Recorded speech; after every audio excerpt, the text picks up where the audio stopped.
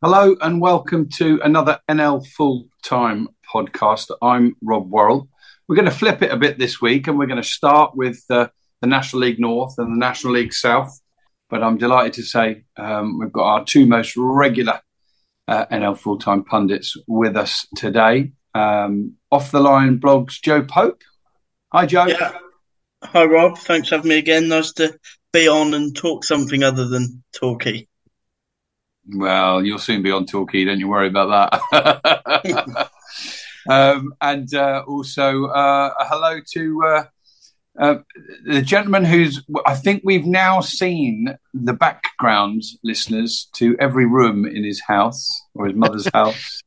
Good afternoon, Dickie Wharton, Richard Wharton. Good afternoon, Rob, and good afternoon, Joe. Yeah, I was going to say this isn't actually my house. This is just a series of backdrops I put behind me to make me look like I live somewhere halfway tidy. But no. Nice to see you again. Yeah, you could have gone for somewhere more exotic, Dickie. I could have done. Yeah, the selection of family photographs behind me is probably bit of a giveaway. All right, let's get down to business. No cup competitions at all to talk about this week, but we are going to blend something into our usual review. And that is just picking out a few of the more interesting, eye-catching incomings and outgoings from the various three National League divisions over predominantly January. Of course, a number of moves in February too, on the 1st of February, as the deadline was extended by 1 day. So we'll sort of cover that a little bit in detail, but we'll also mention it as we go through the podcast. We're going to start with the National League North, Dickie. So your top honours. First up, I'm sure Joe will be chipping in as well. Do you want to start with a little bit of differential in the battle at the top of the league, or one of the main outgoings or incomings involved in the National League North? Let's start with the action, I think. Let's start with what's going on in the league because, Scunthorpe and Tamworth resumed hostilities again, and of course they went face to face with one another in midweek at Glanford Park in a game that was. I'm not sure in terms of a spectacle it necessarily lived up to the billing of being a top of the table clash, but how often do games like that live up to that kind of billing? And it was the Lambs who came away with a very hard-earned 1-0 win at Scunthorpe. Helped to a certain extent by the dismissal, put my dentures in, the dismissal of Tyler Denton after 53 minutes for denial of a clear goal-scoring opportunity. I think he pulled Nathan Shikuna back on the edge of the penalty area. Scunthorpe at that point down to 10 men. They were close to hanging on, but not close enough. And Dan Craney turned into an empty net on 78 minutes to put Tamworth 12 points clear at the top of the division as a result of that one. Now, obviously, they were both in action yesterday, and the gap did close a little bit yesterday. There was a 2-0 win for Scunthorpe over Rushall Olympic yesterday, which perhaps an expected result. There was a dismissal in that one for Rico Brown of Rushall, which didn't help their cause. He was sent off after 61 minutes. Once again, Rushall so close to getting something, but Danny Elliott in the 90th minute and then Dion Sembi-Ferris in the 7th minute of added time. Sembi-Ferris has returned to them after a loan spell at Peterborough Sports, his old club, and has been performing well by all accounts. That did close the gap because Tamworth were only able to get a goalless draw away at Alfreton. I say only. Getting a point away at Alfreton is never a bad result given the durability that Billy Heath's teams have. But I think we're going to see this between now and the end of the season. Now Scunthorpe have got 2 games in hand on Tamworth, but I think there'll be a little bit of, one side extending the gap, the other side cutting it. It's going to be a fascinating battle. And bring us up to speed, really. I know you'll be pointing out a few of the key moves, but in terms of that battle for the title and the automatic promotion, which, if either, of Tamworth and Scunthorpe really flexed their muscles over the last few weeks to strengthen? Well, neither very much that I can spot. I mean, Scunthorpe recalled Sembi-Ferris from his loan. And he's gone straight back into the team there. He wasn't really close to being involved. Tamworth did lose Jamie Jellis over the period of the transfer window as well, which was a blow to them. We say a blow. They've just conceded, or they've just recorded a 7th consecutive clean sheet in a row, some record for their goalkeeper Jazz Singh and his defence. And it looks as if Andy Peakes hasn't necessarily taken the view that he needs to dive in and do anything too differently to his squad, so he's sticking with what he's got for now. And we know Scunthorpe have got a big squad anyway, so it looks as if Jimmy Dean is looking to do the same thing and just use the resources he's already got rather than trying to bring anybody in. Possible podcast title for this week: Sing When You're Singing. And Joe, just coming to you as well, watching that title chase from afar. Any thoughts on how it might go? Obviously, Tamworth are in pole position. Yeah, I think all the pressure's on Scunthorpe, actually. I think most people expected Scunthorpe to run away with the league. Obviously, nothing's a foregone conclusion before the start. And even if they're in second, I think there is the pressure on them that they can still turn it around. But as we've talked about, Andy Peake's done a fantastic job at Tamworth. And my pick would be Tamworth at this point. I think they just, there's a real value in just being really difficult to beat and grinding out wins, and that's what they seem to do. In terms of the chasing pack, well, two of the teams in 3rd to 5th place could only draw on Saturday. The other one, Brackley, won. You want to touch on that as a little group, if you like, Dickie? Scarborough and Chester's draw and Brackley's win. Yes, absolutely. Yeah, Scarborough, I say, in action yesterday, and they got a 1-1 draw at home with South Shields, which I imagine would be a disappointing result for them. Again, given recent form, Scarborough's recent form is very good. I think there was a loss at Banbury last weekend, but it'd been fairly good up to then. But yeah, they were trailed to a Paul Blackett goal. I know, a player that Joe has a lot of time for. In the 32nd minute, they did equalise through Alex Brown in the 46th minute of the game, but it stayed at 1 apiece. Scarborough are one of the teams that have tried to make a few moves to strengthen in this window as well, aren't they, Joe? Yeah, brought a couple of players in. I believe they've extended Aidan Rutledge's deal to the end of the season, which is massive for them. Really good striker that I've talked about before. They've also brought in Ollie Dyson, obviously, that we've seen with England C. And one player who don't really know what's happened with him this year, because he's still a very good player in Jazim Suka.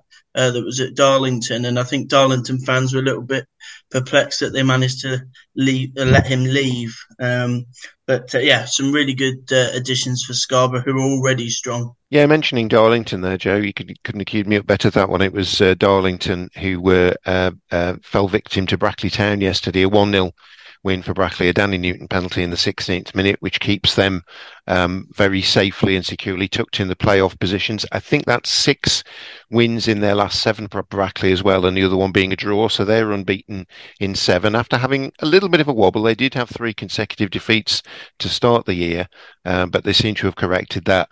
When we look at Darlington, and it's not looking great for them now. There's an awful lot of points to make up. Perhaps the thinking you've said there with Sukar going is that perhaps you have to sometimes give up something to get something back, in that, he perhaps freed up more money in the wage bill that Steve Watson feels he can use better elsewhere. But yeah, I don't know. There is a feeling of deck chairs on the Titanic about Darlington at the moment, I'm afraid. Yeah, and looking at the other playoff places, the 6th and 7th teams are Hereford and Boston. They both had comfortable home wins on Saturday. I think there was a hat-trick in one of them. Yes, there was indeed. Hereford needed to bounce back, actually. Hereford had a defeat in midweek, going down at home, rather surprisingly, to, once again, South Shields. Blackett was on target again. He got the 2nd goal in that victory. There was a goal from Courtney Clark to open the scoring. It was 2-0 at half-time. Jed Abbey, a player I know from his time at AFC Telford United, he scored the 3rd. Quite early in the second half, and that seemed like quite a comfortable victory for South Shields, particularly when you, again, think of the distance involved there on a Tuesday evening in late January. That's not a great trip. But yeah, Hereford bounced back from that yesterday with a 5-2 victory. It was Jason Cowley. I think he's been suspended recently. I think he got a red card in a recent game, and he's been absent from that side. And he is a big miss for Hereford because he absolutely knows how to find the net. Alex Babos got them on the mark yesterday. Ollie Thompson equalised, but then Cowley took over a straight hat-trick in the second minute of injury time at the end of the first half, then goals in the 59th and 72nd minute. Nicky Devidic did get a penalty to cut the deficit for Blythe, but then Andy Williams, a player who was at Hereford a long time ago and has returned to them, he got the 5th goal in the 82nd minute. And a great day for Hereford, that one, and a really long trip back home for Blythe with nothing to show for it. Yeah, absolutely. Just flipping our attentions to the other end of the league. You mentioned Darlington's defeat. Bishop Stortford, well beaten away from home again, and they surely now 15 points off it are doomed to relegation, and one they might well embrace, as we covered a few weeks ago. What about the other teams towards the bottom there? The other two in the bottom four, Gloucester and Southport, how did they fare?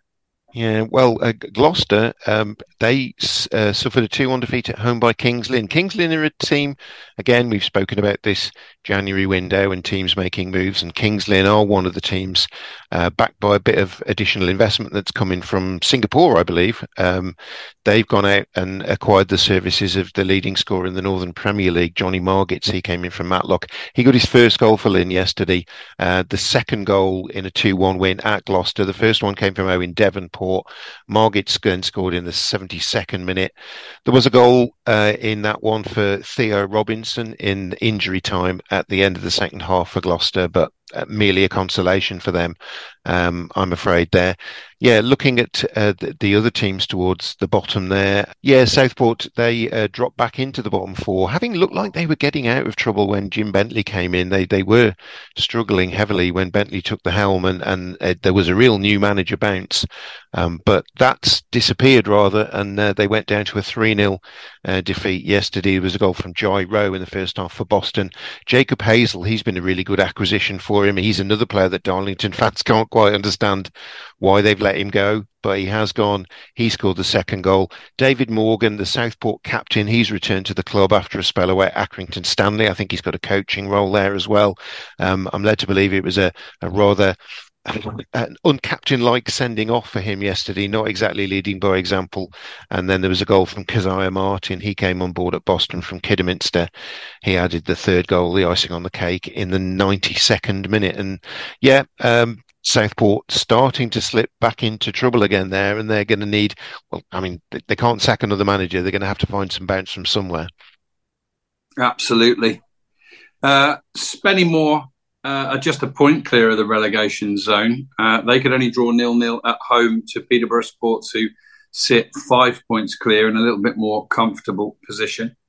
And you talked in recent weeks about Buxton's almost desperation for a win, Dickie. What a tremendous win for them away from home against Curzon Ashton, who've been moving along quite nicely of late. Yeah, that was a really unexpected result yesterday. Buxton, again, I think they've been shuffling the pack a little bit recently. I know they brought on board a new fullback in Adam Livingston, who was at Hereford earlier in the season. I don't think he's been getting the game time. And Hereford, having made moves in that direction themselves, they brought on board Lewis Hudson from Rushall Olympic at fullback. Rushall have suffered a little bit in this window, having lost both him and their leading scorer to Southend United. Danny Waldron as well in the window. So two big blows for them. They have brought on board Owen Oseni from Derby County on loan. He scored a lot of goals at Nuneaton Borough earlier in the season at Step 3, but Nuneaton unfortunately no longer exist. So in order to loan him out, I think they've wanted to get him out to a Step 2 club. I think he proved himself at Step 3. So they're hoping that he can fill that gap from Waldron until the summer. But yeah, coming back to Buxton and that result they got yesterday, that is a really, really good win for them and a much needed one, and a very unexpected one given how the form that Curzon Ashton have been in. But there were 2 goals for Sam Osborne, penalty for Jack McCourt in between those, and Curzon had Marcus Pocher sent off as well in the 60th minute, only a goal down at that point. So that looked like it proved terminal for them. And yeah, those 2 further goals after that made it a comfortable afternoon for Buxton. Yeah, we mentioned Bishop Stortford's defeat. That was at the hands of Farsley Celtic, who won by 3-1. And they sit 9 points clear of trouble at this stage. So that's a much better season for them. And in fact, they're nearer the playoff positions than they are the bottom positions. And just the one other game to cover in the National League North, Dickie. and that was between Warrington and Chorley. Warrington so impressive in their first season at this level. How did that one go? Yeah, this finished in a 2-1 home victory for Warrington, which, as you say, another great result for them. Chorley have been in good form recently, but there were goals in that one for Connor Woods and Isaac Buckley. I think he might be Isaac Buckley Ricketts, you might hear him referred to as well. Ollie Shanton did get a goal back for them, but Buckley Ricketts particularly, I think he's been on fire recently, really finding the target regularly for them. And that's a big result for Warrington, that one. I think there was a victory for Chorley in midweek, and I think they won by 3-2 at home. I can't quite remember who that one came against. So Chorley aren't too far away from it, and I think their defeat that they had recently did come at home to Chester, which I wouldn't say unexpected, but Chester again are another one of the contenders that are up there at the top of the table. So Alfreton, they beat Alfreton in midweek. There we go. So they're not too far away from it, but I think we're seeing a real solidification of the teams that are now expecting, or you could reasonably expect to be in the playoffs, and the ones who are going to be in the relegation zone. Yeah, and a little early, with still sort of teen matches left in all the leagues for most clubs to talk about who might be coming into the National League next year. But I just wanted to acknowledge, really, admittedly after a bad result, but you'll be hoping Telford can make it back to the National League North next season, of course. And a very long unbeaten run came to an end yesterday, didn't it, for Telford? But did they manage 15 or 16 games unbeaten?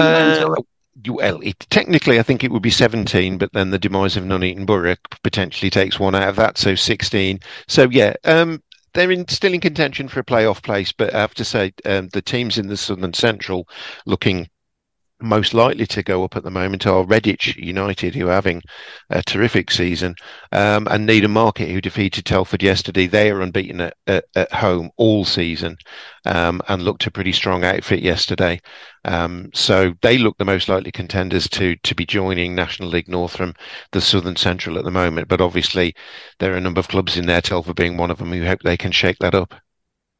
And being based in Cambridgeshire, of course, I'd be a lot nearer to Needham Market than you if they come up. So I believe that's a ground that I played at once in, many moons ago, a different lifetime ago. Good luck to those teams looking to win a place in the National League North and South next year. Joe, just before we flip and give you top billing for the National League South, any other comments you had on the National League North, or any other moves or transfers in or out you wanted to mention? Yeah, just one for Kings Lynn, which particularly took my interest, was Greg Taylor. Obviously signed for Woking in the summer. I didn't really get an opportunity with the Cards, but he joins Kings Lynn and actually reunites with his former central defensive partner in Coulson. They've done the maths. They've done 685 games in the Football League just at Cambridge, to playing alongside each other. So you would imagine that if Kings Lynn can get out of trouble, then their partnership will be really important. Good stuff. Right, flipping our attention then to the National League South, and talking of long unbeaten runs, another one's come to an end, hasn't it, Joe? The big game in the National League South, Maidstone, fresh from FA Cup success against Yeovil. And in terms of a big occasion, after such a big occasion for Maidstone, it played out pretty well for them, didn't it? Yeah, absolutely. And I think I haven't actually listened to George Elokobi's interview after the game, but I would imagine the sort of thing he would have said was that he was more happy with that win than in the FA Cup, because the league is the bread and butter. And for them to regroup after beating Ipswich and then go and beat Yeovil in the manner that they did, he'd be really, really pleased with that. 2 goals within 7 first half minutes put them in control of the game, really. Mo Fowl, who has signed during January for Maidstone, he got the opener before a goal from Matt Rush. He also signed for Maidstone recently from Braintree Town. And then a goal for Yeovil from Dylan Morgan, who also signed for Yeovil during January from Taunton Town.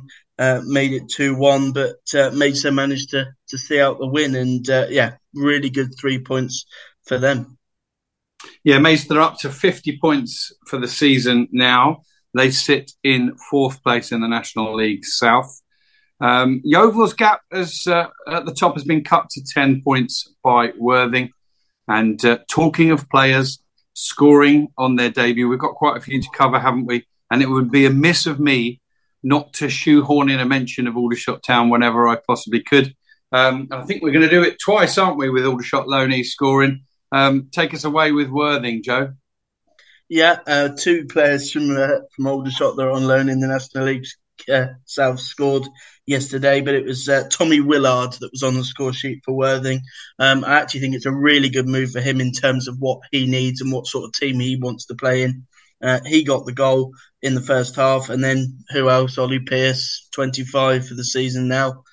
He got another 2 goals to make it a comfortable win on the road for Worthing against an Aveley side who, they're still in 8th.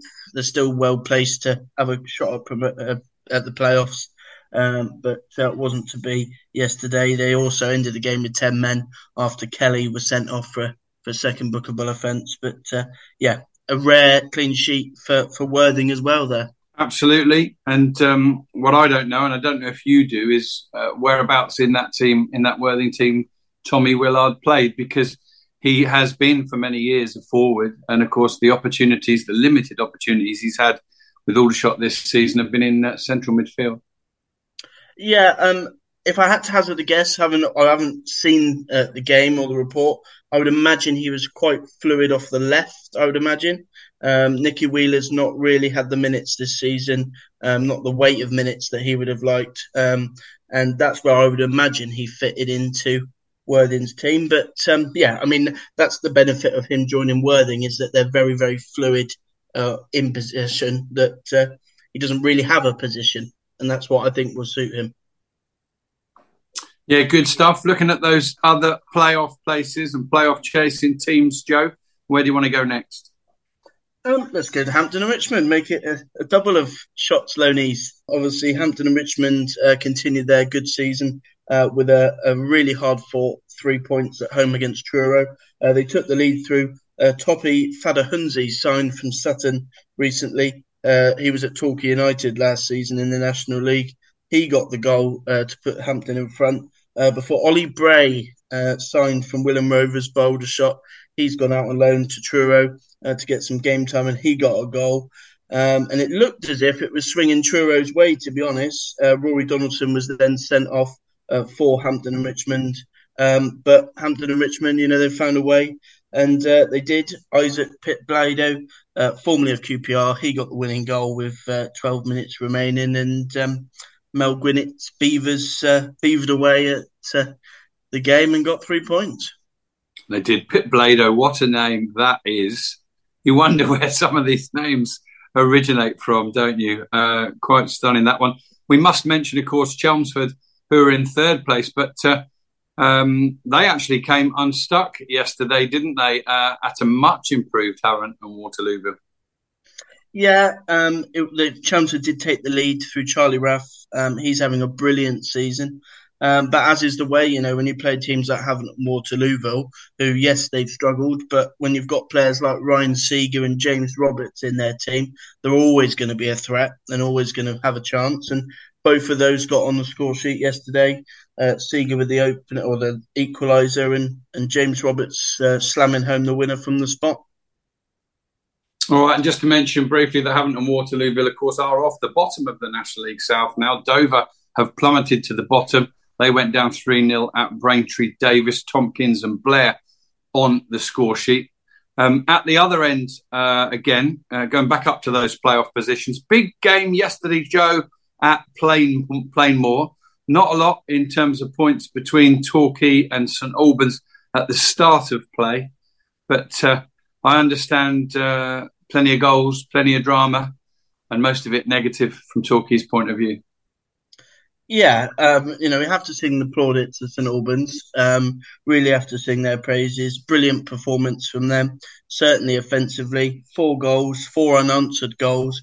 Nice to see Sean Jeffers back on the score sheet. We wondered why he hadn't been perhaps in the score sheet as much, and he wasn't actually played by former manager David Noble. He liked to put him on the bench, but he's now back in the starting lineup, and he got 2 goals, and 2 goals for a player that Dickie would have seen in the National League North from Gio Resrulo, formerly of Banbury. He's been brilliant, really good player, and he got 2 lovely finishes.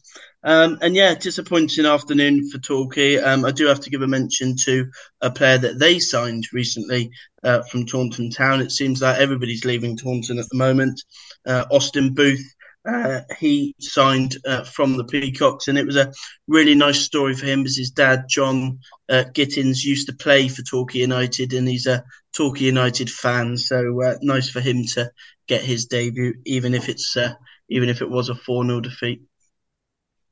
Fair enough. And Joe, I know it's all a little bit delicate at the moment, but we can't move on without mentioning that there were some very vociferous protestations, if for want of a better word, at Plainmoor after the Torquay game, weren't there? And you sent us in our WhatsApp group a few pictures and videos of that, and we could see just how vociferous it was.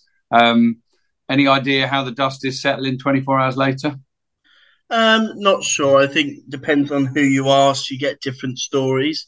I think obviously there were the protests after the game yesterday, and during the game, the same section of fans tried to unveil a banner during the game, and they got into a fight with the stewards during the game, who wouldn't let them put it up. But yeah, it's going to be interesting to see what happens this week. Even Gary Johnson said in his post-match interview that this week is when he's going to have to sit down and really have a think about his future and a discussion about the football club. So yeah, it'll be interesting to see.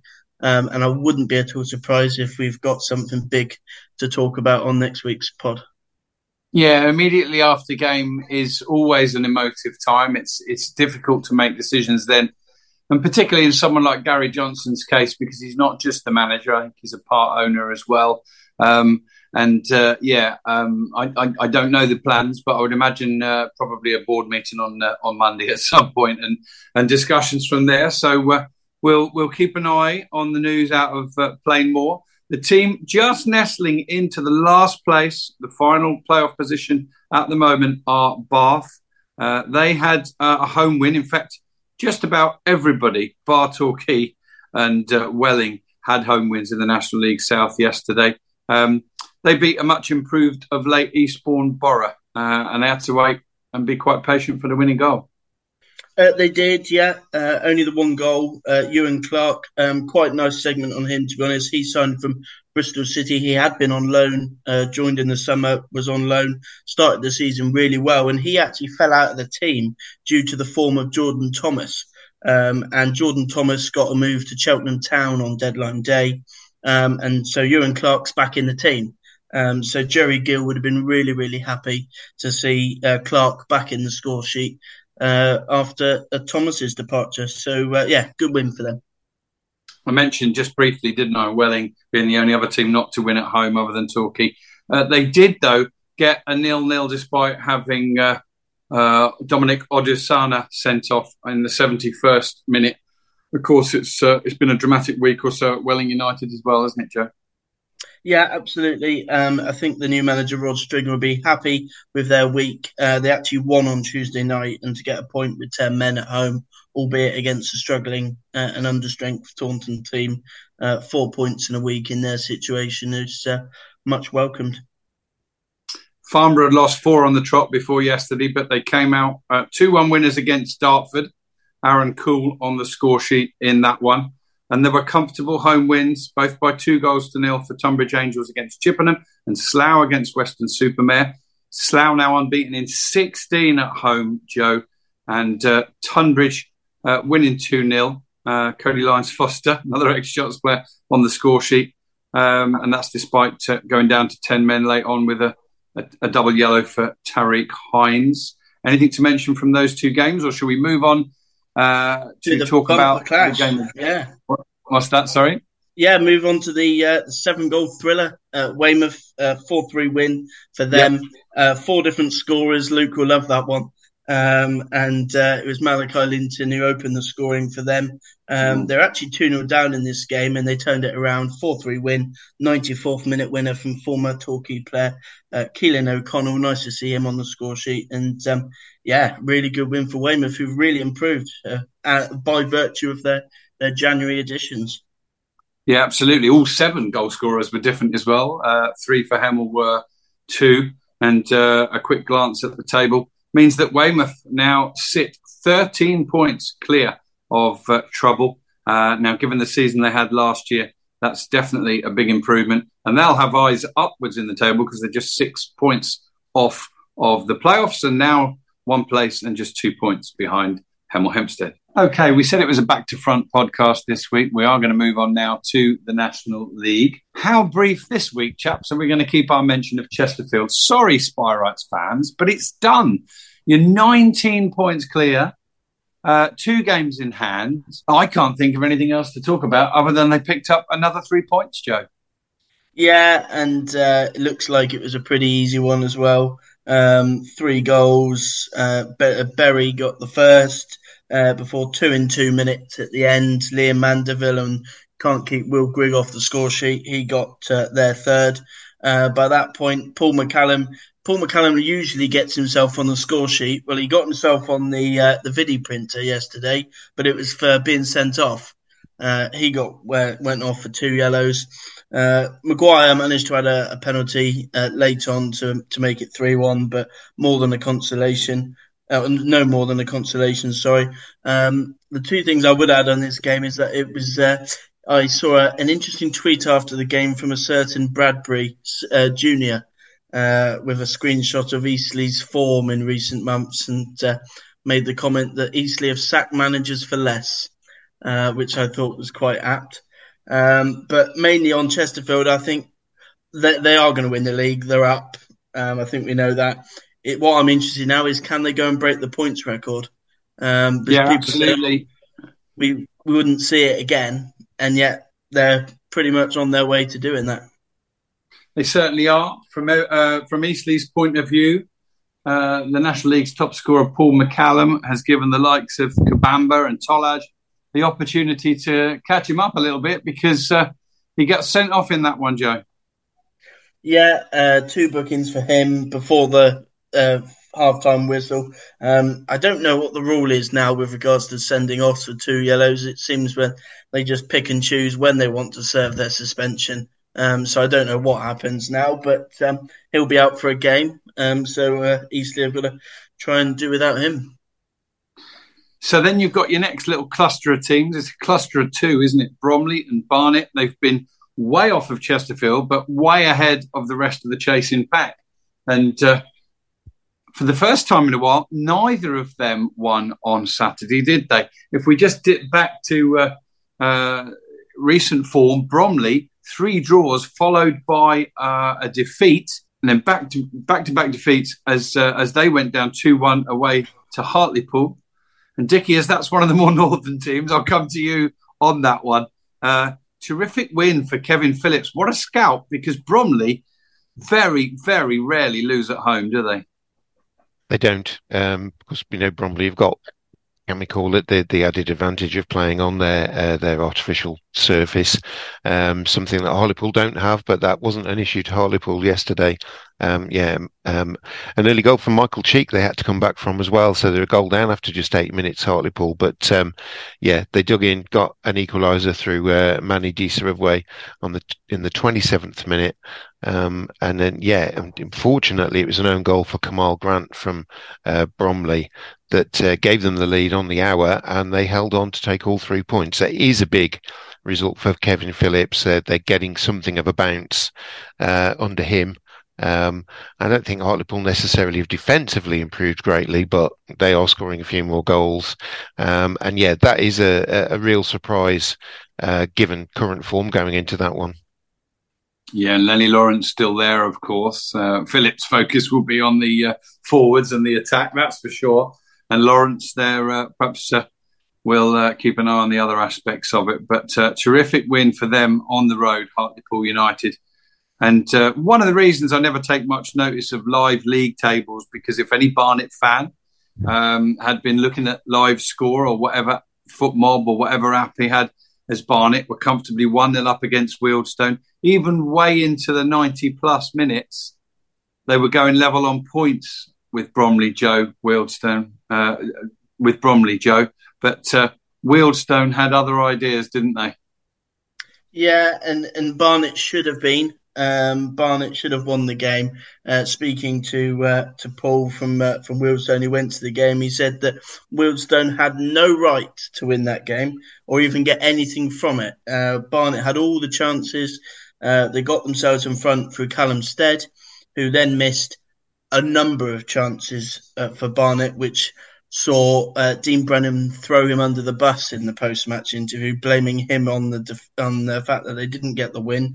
And then Barnet had a penalty, Harry Pritchard, and he missed his penalty. Brilliant save from Marcus Dewhurst, who had the bottle to stand tall and not dive, and it went straight down the middle. And then the ultimate sucker punch for Barnet, in that they conceded in the 99th minute. Corey Andrews, it's been a while since he's been on a score sheet, but he picked a time to do it, certainly in a derby against one of the top teams. So, yeah, a useful point on the road for Wealdstone, one that they shouldn't really have got, and a very, very unhappy Dean Brennan in his interview afterwards. Absolutely. And the next game we're going to feature, two sides in the playoffs. It's on Saturday. And it was Solihull Moors at home to Altrincham, who have really started to pick up some consistency of late. We've had our question marks about Solihull, but they have been in the playoff positions all season. They are fading a little bit, though. And what won't help, of course, is the loss of Josh Kelly in the week, getting a move to AFC Wimbledon. A frustrating one for Andy Wing, who came out afterwards, fronted up and said he was really, really pleased with Solihull Moors' performance. But Dickie, it was Altrincham who prevailed, the masters of the 1-0 win on this occasion, and the man who recently signed an extended contract, or rather who joined permanently, having been on loan, Alex Newby, got the goal. He did. Alex Newby's been at Colchester United, who I think, given their league position in League Two, aren't completely out of danger of dropping into the National League next season. So you can almost see why the move to Altrincham would appeal to Alex Newby, because he's certainly swapped a club that appears to be heading in one direction for a club that's moving very definitely in the opposite direction. Another really, really impressive result from Phil Parkinson's side there, proving that perhaps there is more than one Phil Parkinson, despite what Wrexham fans claim. To be fourth in the table at this stage of the season, 29 games played, 49 points on the board. I think Altrincham, if they didn't finish in a playoff place now, would be very, very disappointed that they've fallen away. We'd spoken about the fact that in each of the last 3 seasons, I think they'd improved their finishing position by 1. I think they finished something like 16th, then 15th, then 14th. I don't think there's any danger of them improving their finishing position by just 1 position this year. I think they're going to go much, much better than that, and I can see them being in those playoff places. Yeah, it'd be difficult to just dismiss them at the minute. They seem to have a little bit of everything, and then a little bit of that Chris Clark stardust sprinkled on top, and he's still there, Joe. And you know what? If there was one player in the National League this season that has to be destined for greater things, there might be 2 actually. We'll talk about another one in a minute, but. As far as Altrincham are concerned, then what a coup that is for Altrincham that they've kept him. Yeah, you would imagine that there would have been some interest in him during the window, even though he only signed in the summer. Brilliant player, been in brilliant form this year. The fact he stayed perhaps speaks volumes of Altrincham's ambition, but more so that he's got, an intelligent head on those shoulders.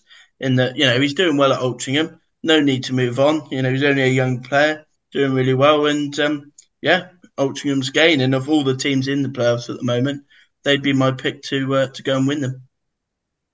Now, yesterday I watched and commentated on the team in 7th place that visited the team in 10th. Halifax had a pretty bizarre record of late. They were unbeaten in 6 at home, but hadn't won in 5. So that tells you all you need to know. They'd drawn 5 games on the trot. I had Luke Walsh of the Luke Walsh Football Podcast alongside me. And Luke had an excellent BBC Surrey commentary debut. Called it as it was. Not really his fault that when we previewed the game before, I said, right, Luke, it's the league's 3rd top scorers here, Aldershot Town, against the 2nd best defence. How do you think it's going to play out?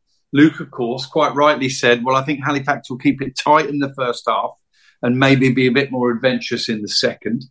Couldn't have been more wrong. Halifax on the front foot, slightly different formation, taking it to Aldershot in the first half, and to be perfectly honest, could have been more than 1-0 up. Cracking strike for the goal from Max Wright. Just after, funnily enough, he'd had to go off for a head injury, and he'd got the old Terry Butcher headband on and a numberless shirt as he let fly from the edge of the area with a shot that got a very, very slight deflection but left Jordy van Stappershoef no chance. Halifax led 1-0 at the break. There was a lively atmosphere in the ground, but it was killed dead 3 minutes into the second half when there were only 192 people cheering. That was the Shots fans who saw Lauren Tollage's 20th goal of a prolific season. Tollage had been the subject of a lot of speculation throughout January, Joe. It looked as if there had to be interest in him, but it was revealed after the game by Tommy Widdrington that he'd a clause had been triggered in his contract that meant that he's here for next season as well. That's going to up the asking price. Yeah, absolutely. You can't have missed his form this season. Been brilliant for Aldershot, and I think you actually mentioned this a couple of weeks back.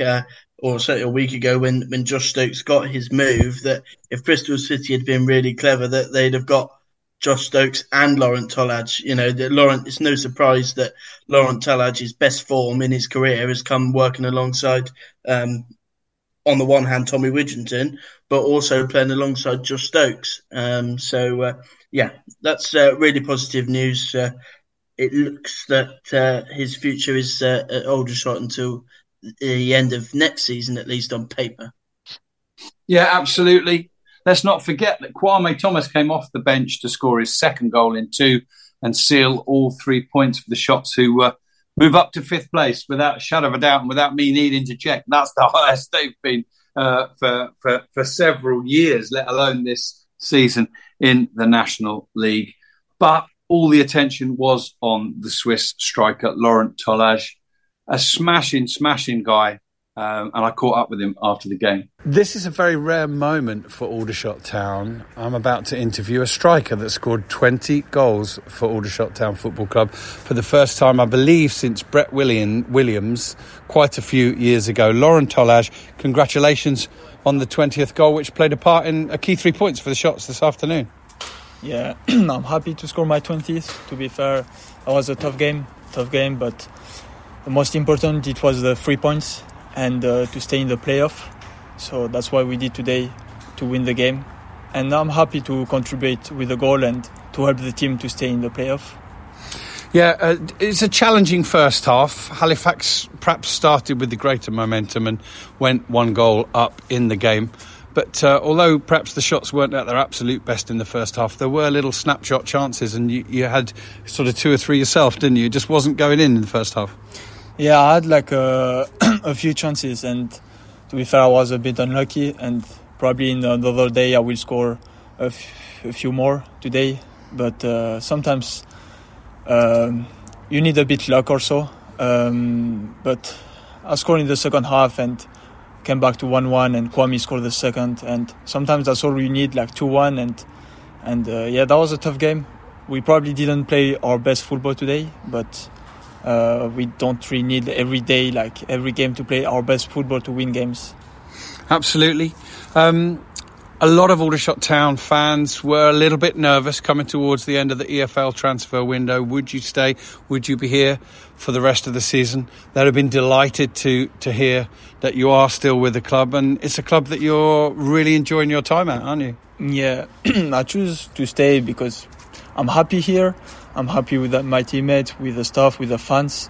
They're great, and I just want to finish the season here, and because I'm happy here, and I just want to keep scoring goals and to help the team to go as far as we can in the league.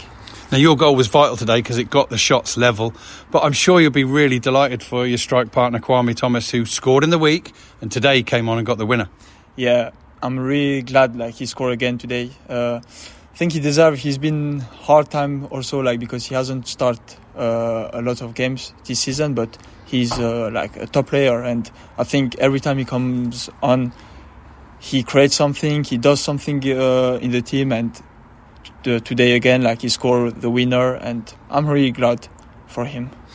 And just funny, looking at the league table, Aldershot have gone to 5th. I think it's the highest that they've reached so far this season. A long way to go. I still think 15 or 16 games. But there's no reason at all with the momentum that you're building that you can't still keep looking up, still trying to creep up a place or two, because every position counts, right? Yeah, every position counts. Still a lot of games.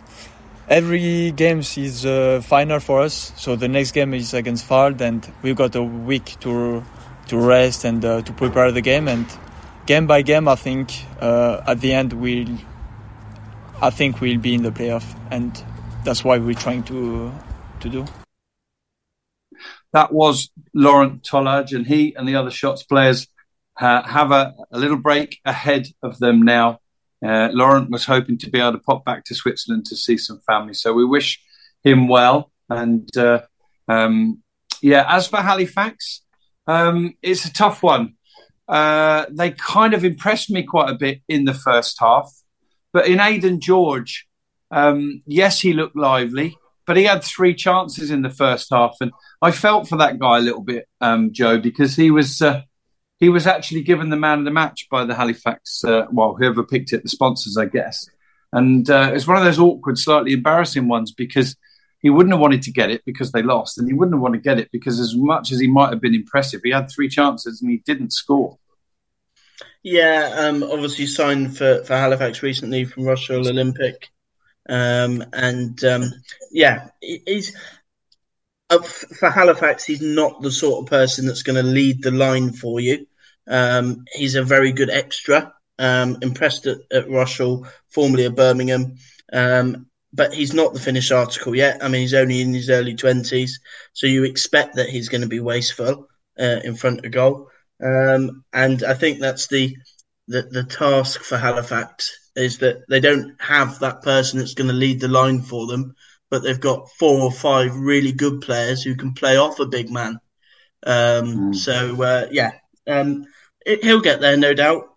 Chris Millington's developed a lot of good players during his time at Halifax, so no doubt that it will click eventually. And just thinking, Dickie, I should have probably come to you on Aidan George, but then I was following up with a second thought, which is that he plays for Rochelle Olympic, who are in the National League North this season, but weren't last, so you probably haven't seen him, have you? No, he actually started the season at step 3. I think it might possibly have been with Alvechurch. And then Alvechurch, the team where Danny Waldron, who's gone to Southend now, had impressed last season. They do have a very good reputation for developing young talents, players who've perhaps been released by the likes of Birmingham City and the clubs in the Midlands region. So no, I know very little about him. I don't think I actually saw him for Alvechurch. I think he'd already gone by that point, but he's gone from step 3 to step 2 to step 1 in the space of a matter of months. So Joe makes a good point there. I think there will be some learning curve there for him, but again, Chris Millington surely knows what he was looking at when he's been and signed him, so it'll be interesting to see how he develops. Another battle between 2 of the sides in better form generally in the National League, having good season. Gateshead travelled down to Southend, and they got it done with a second half goal from Marcus Dinanga. And one or two eyebrows raised, really, because we've got that bizarre situation now, Joe, haven't we, where finally Southend have come through that horrible, horrible tunnel they were in for so long and battling away and achieving so well. Now that the transfer embargo has been lifted, that they've been able to sign players on extended contracts and bring a few more in, you kind of naturally think there'll be an uplift, but there hasn't, has there? And, that would have been a bit of a morale-busting defeat, 1-0, without even scoring at home at Roots Hall yesterday. Yeah, I think obviously with the takeover and the change in ownership and the fact that they have been able to add, it's a change of dynamic now. When they had the problems looming over them, they sort of use it as a them v us. Everybody wanted to give them sympathy for their situation, and they almost use that to galvanise them. Now that they've got all those problems gone away, it's like, well, go on then. You've got to win now. And I think that's going to be an interesting thing to observe over the next couple of weeks and in the remainder of the season is, can this group now elevate their game and their level to what they should be? So, interesting to see, but a really good win for Gateshead. And a point from you, Dickie, on that one? Yeah, it is an interesting conundrum. And I suppose if you think about it, when Southend were under an embargo and couldn't sign anybody else, those players that they had got pretty much knew they were going to be playing every week because they were the only players that they'd got. That isn't quite the case now. They have got some freedom to look at bringing new faces in, etc. So again, there are a lot of. I think it was a very either or the way people were looking at this and thinking that once freed of all that financial issues, that they would just be free to fly, as it were. But it's a little bit like that. Being rich doesn't give you any fewer problems; it just gives you different problems, and that's what Southend are going to have to come up against now and find a way through. That's not me saying Southend are rich, by the way, but that was just a comparison that's saying, if you win the pools, it doesn't make all your problems go away. You've still got things that make you cry, but it's nicer to cry in a Bentley, as they say, isn't it, rather than in your own kitchen. Different set of challenges for Kevin Mayer, John Still, etc. at Southend. Now, they actually find themselves in 17th place. I've just had to double check that and refresh my browser. I didn't realise that they dropped to within 2 points of the relegation zone until 2 or 3 weeks ago. I still had them as a bit of a dark horse, a bit of an outside bet to push for the playoffs, but that might well be beyond them now. They're 12 points off it. So Gateshead are in 7th. Oldham are in 8th, but on the same number of points as Gateshead. And for them, it was an opportunity missed. They went to Ebbsfleet. In the bottom 4, the TNT cameras turned up. And from the outside looking in without having watched the match, Joe, I'm wondering if that was a damp squib. You watched it, so tell us more. Yeah, I watched it, and it very much was a damp squid. It was a terrible game for the neutral, as I was, and a really poor one if you're of an Oldham persuasion. Danny Searle obviously taking interim charge for Ebbsfleet for the first time. One that Rob, from his time at Aldershot. He'll be happy to keep Oldham to a 0-0 draw. Not many clean sheets for Ebbsfleet this season, so that'll be a bonus. For Oldham, a really disappointing day, actually, because they saw James Norwood hobble off with a hamstring injury. So for all of the players that they've added, they've then gone and lost one, Dickie. Yes, they have. I think much was made when they did make those moves. Joe Garner coming in to their squad of the depth of the forward line, and that surely it's not easy to, you're not going to be able to keep all of those happy. I know Joe Nuttall's gone out to Cheltenham Town, so they have managed to get one out the door when they've got one in. But again, you get an injury to a player like Norwood, who you'd think is, despite the strength that they've got there, you think Norwood is pretty much an automatic first choice. And it shows you that, you do need some depth. I don't know whether they necessarily need 7. But I did see some of that game yesterday, and I suppose the bit that disappointed me from an Oldham perspective was I didn't see an awful lot of that Oldham forward line. Given the riches they've got, it did seem to be Ebbsfleet late on in the game who were the team that were looking to try and win it, although not particularly convincingly. Joe? Yeah, the point I would add on that is that, I made the point in the week that they've now got lots of good forwards, Garner, Dallas, Norwood, even Fondop can have his day. But Oldham fans are quick to say, well, we've got them, but we've not got anything else. And certainly yesterday it looked as if they have not got a midfield. No creativity when they've got the ball. They don't know where to pass it. That Oldham would be disappointed. They've got the forwards, they've got the firepower that should get them up, and yet they cannot create any chances. Because you'd imagine if they do create chances, they'd put them away. So that's the big conundrum for Mikey Mellon to sort out. I will say I did like what Oldham did with the signing of Garner in midweek, and they had a message from their chairman, Frank, who we know is rowing the Atlantic. He's not too far away from finishing now. But said, it's nearly deadline day, lads. Go and make a signing and make an exciting one. Well, Garner did excite a lot of people, but it's a really valid point you make there that you've got to have a supply line to those players as well. They can't do it all on their own. They can't, and I didn't intend for Oldham to have so much of our time and attention today, but I want to add another point, and that is I listened to one of their podcasts, the Boundary Park Alert System, over the last week or so, and they were patting themselves on the back, really, saying we've smashed it now. We've brought in Condon, we've brought in a right back. We're in good form. Yes, it's great we're in the playoffs, but we think we can push hard for Bromley and Barnet now and catch them. And since then, 2 goalless games and just 1 point. So it's the perfect sign of how football can slap you in the face just when you least expect it. I don't doubt that Oldham will still continue to push strongly for a place in the playoffs. Let's just see how well they do over the remaining months. Now, I wasn't expecting this, chaps, but there's actually a gap of 5 points then to the next team. It's kind of opened up from nowhere, hasn't it? There's certainly teams probably down to 12th. Wealdstone will consider themselves still with 3 games in hand in the playoff race. But Rochdale come next, and they fluffed their lines, didn't they? At home to Dagenham and Redbridge. What a difference Ini Effiong has made coming back. And I tell you what, he may have had a late start, Joe, but he's into double figures now and flying again. Yeah, obviously Ben Stevens would be delighted to have him back. Not many better forwards in the National League than Ini Effiong. And, I think from all the football that I've watched over the years in the National League, I think if you can have a nailed-on target man that leads the line for you, you're almost halfway there. And in Ini Effiong, they've got one of the best. So, yeah, really good win for them on the road. And surely if you were a punter yesterday and said that both teams would have scored, you'd have put your money on Tyrese Sinclair, get him on for Rochdale. He got the consolation in between Effiong's 2 goals.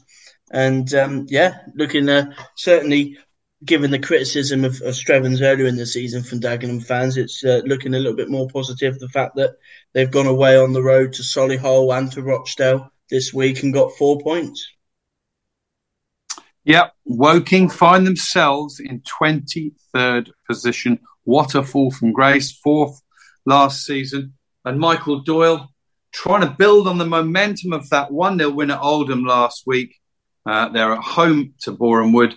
Boreham Wood have Unlove sent off, but it made no difference. Woking couldn't come back. They couldn't score in front of their own fans. They've picked up a ridiculous 3 points out of 33 at home.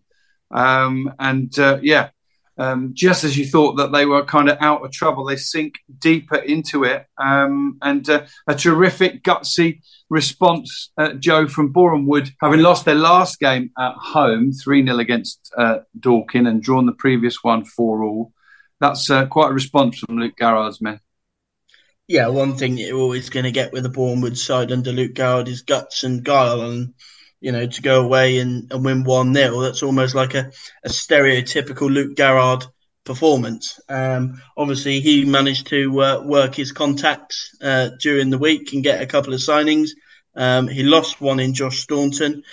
He's now gone to Paul Town as he goes part-time. But they did bring back Kabongo Shamanga. That would be really positive for him.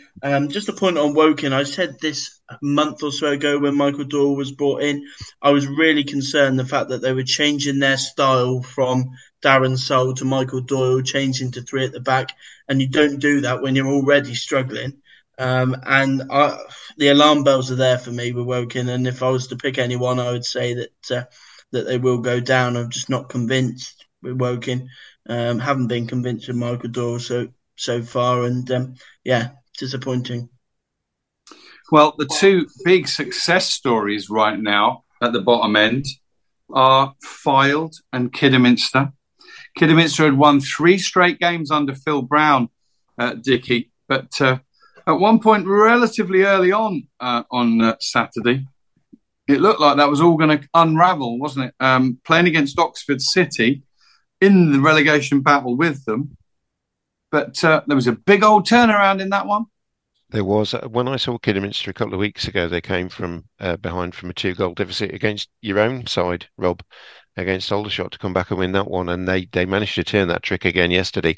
I wouldn't think it's something that Phil Brown would want to see them from them too often. How much of it he saw yesterday, I'm not sure, because I noted that Phil Brown was actually given a red card on the bench in the first half of this game as well. They were 2-0 down at half-time.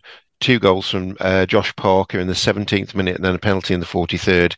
I think Brown was dismissed from the bench sometime in between that.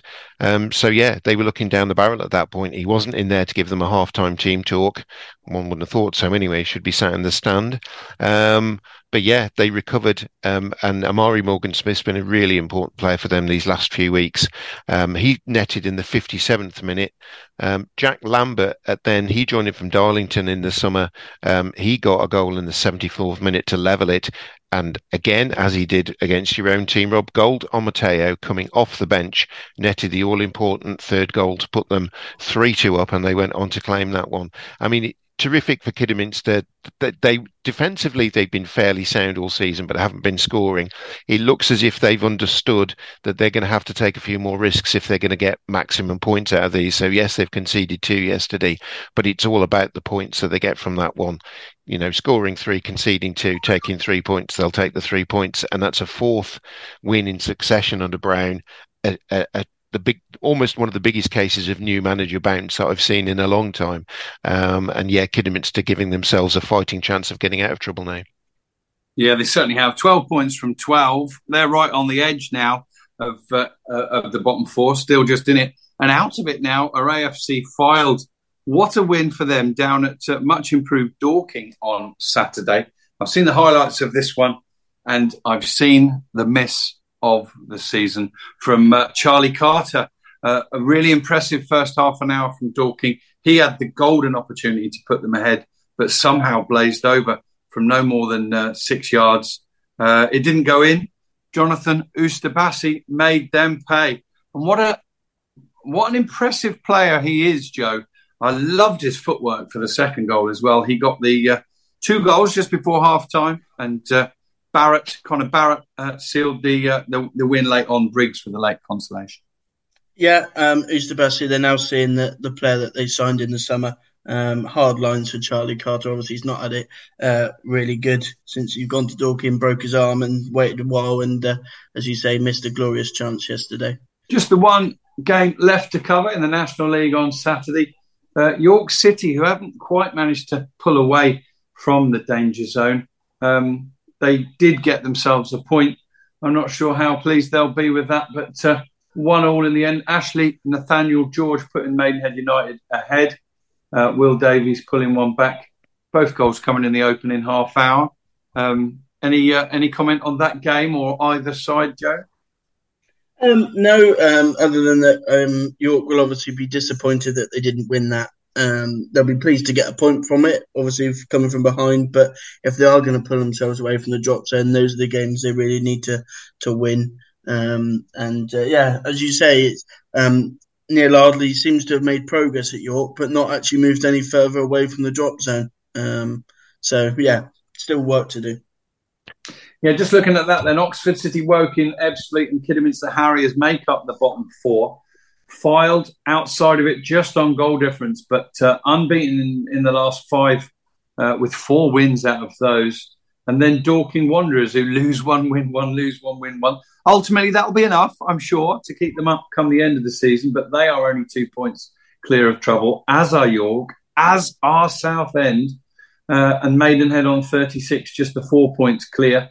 Boreham Wood will be delighted, and Dagenham to have got themselves 3 precious points that just give them a little bit of breathing space.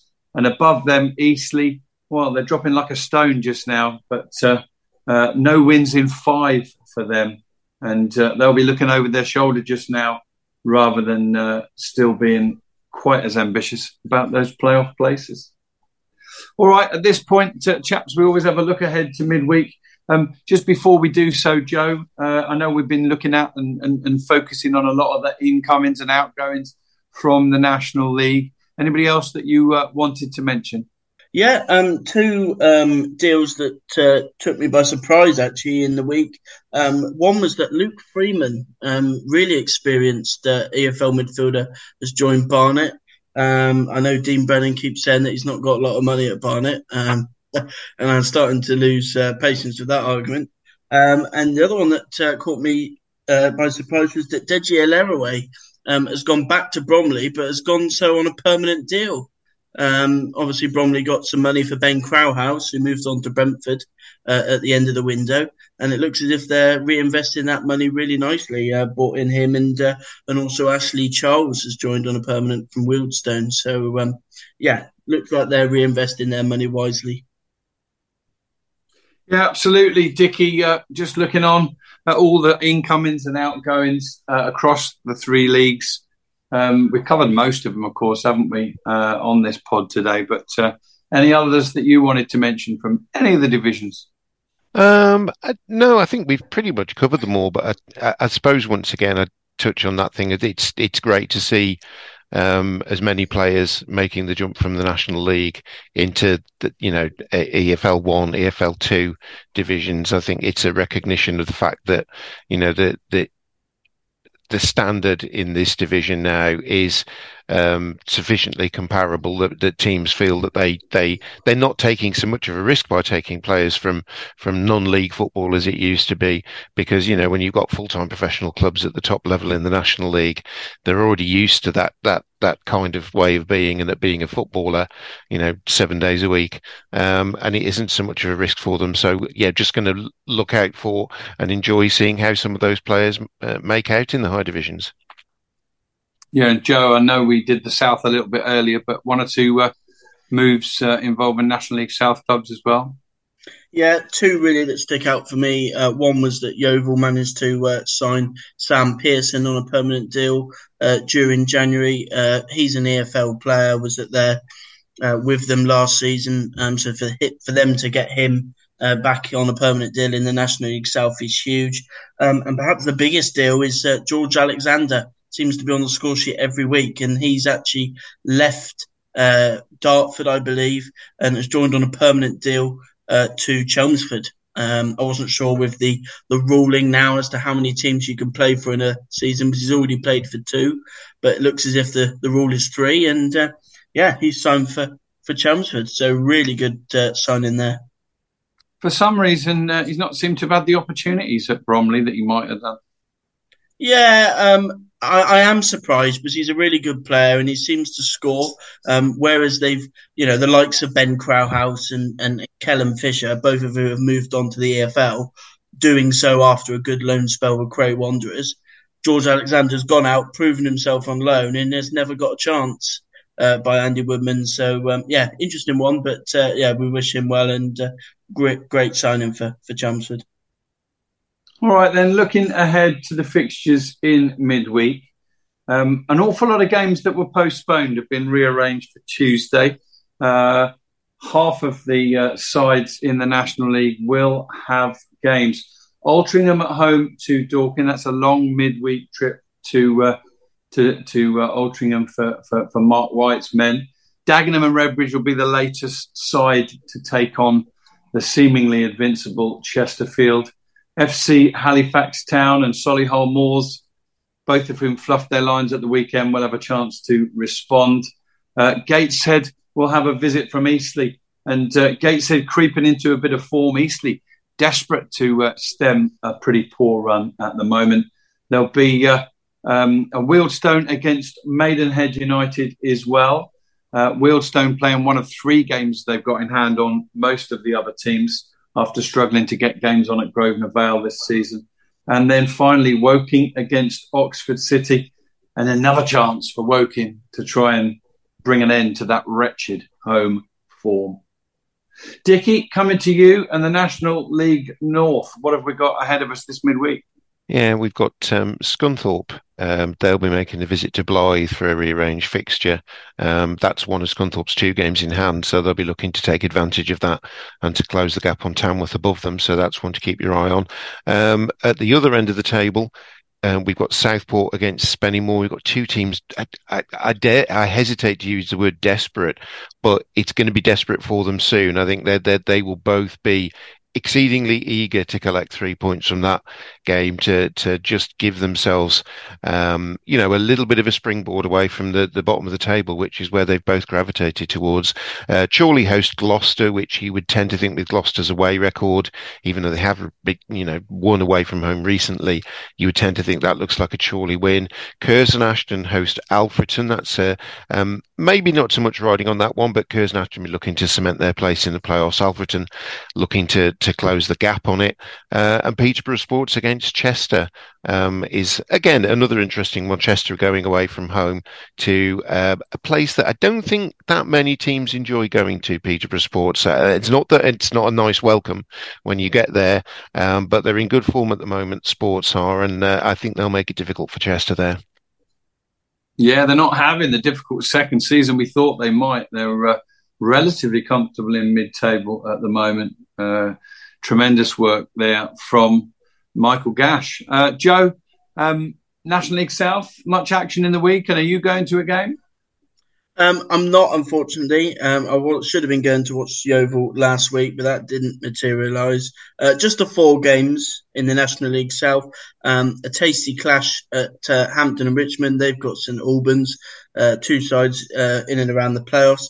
After Maidstone's 2 really tough games in the last week or so against Ipswich and Yeovil, they've got a really easy game. They're at home to Torquay. And another game that of interest is that Taunton Town host Truro. Well, Truro will be away from home in that game, but they'll actually be playing at home because I'm led to believe that Truro are going to play their home games at Taunton for the remainder of the season. So that'll be an interesting one. It's the battle of the poor pitches. See if that one is on. And also Weston-super-Mare face Chippenham. Great stuff. Thorough roundup, as always, chaps. Thank you, listeners, for joining us. We will get this podcast out generally on a Sunday evening. Sometime it is a Monday morning. You may not, though, see a tweet until lunchtime on Monday. So if you want the podcast straight to your inbox as soon as our editor, Luke Edwards, has finished his edit, then subscribe and you shall get it a little bit earlier. Dickie, thanks for joining us as ever. Have a good footballing week. Thank you very much indeed. I'm off to a Southern Central game on Tuesday evening, a trip to your neck of the woods, Royston, which I found out is not in Cambridgeshire, but is in Hertfordshire. So, I'll be down towards you, Rob, but we'll not even ships that pass in the night, I don't think. Yeah, it's not in Cambridgeshire, but it is only about 35 minutes from my house. So I'll have a look at the schedule, Dickie, and you never know, I might come and do what you did for me the other week and come and look on as your team are involved. And Joe, you said that you're not going to a game yourself, but have a great week anyway. Yeah, cheers, Rob. Thanks for having me on again. That's it, listeners. Play the theme tune, Luke.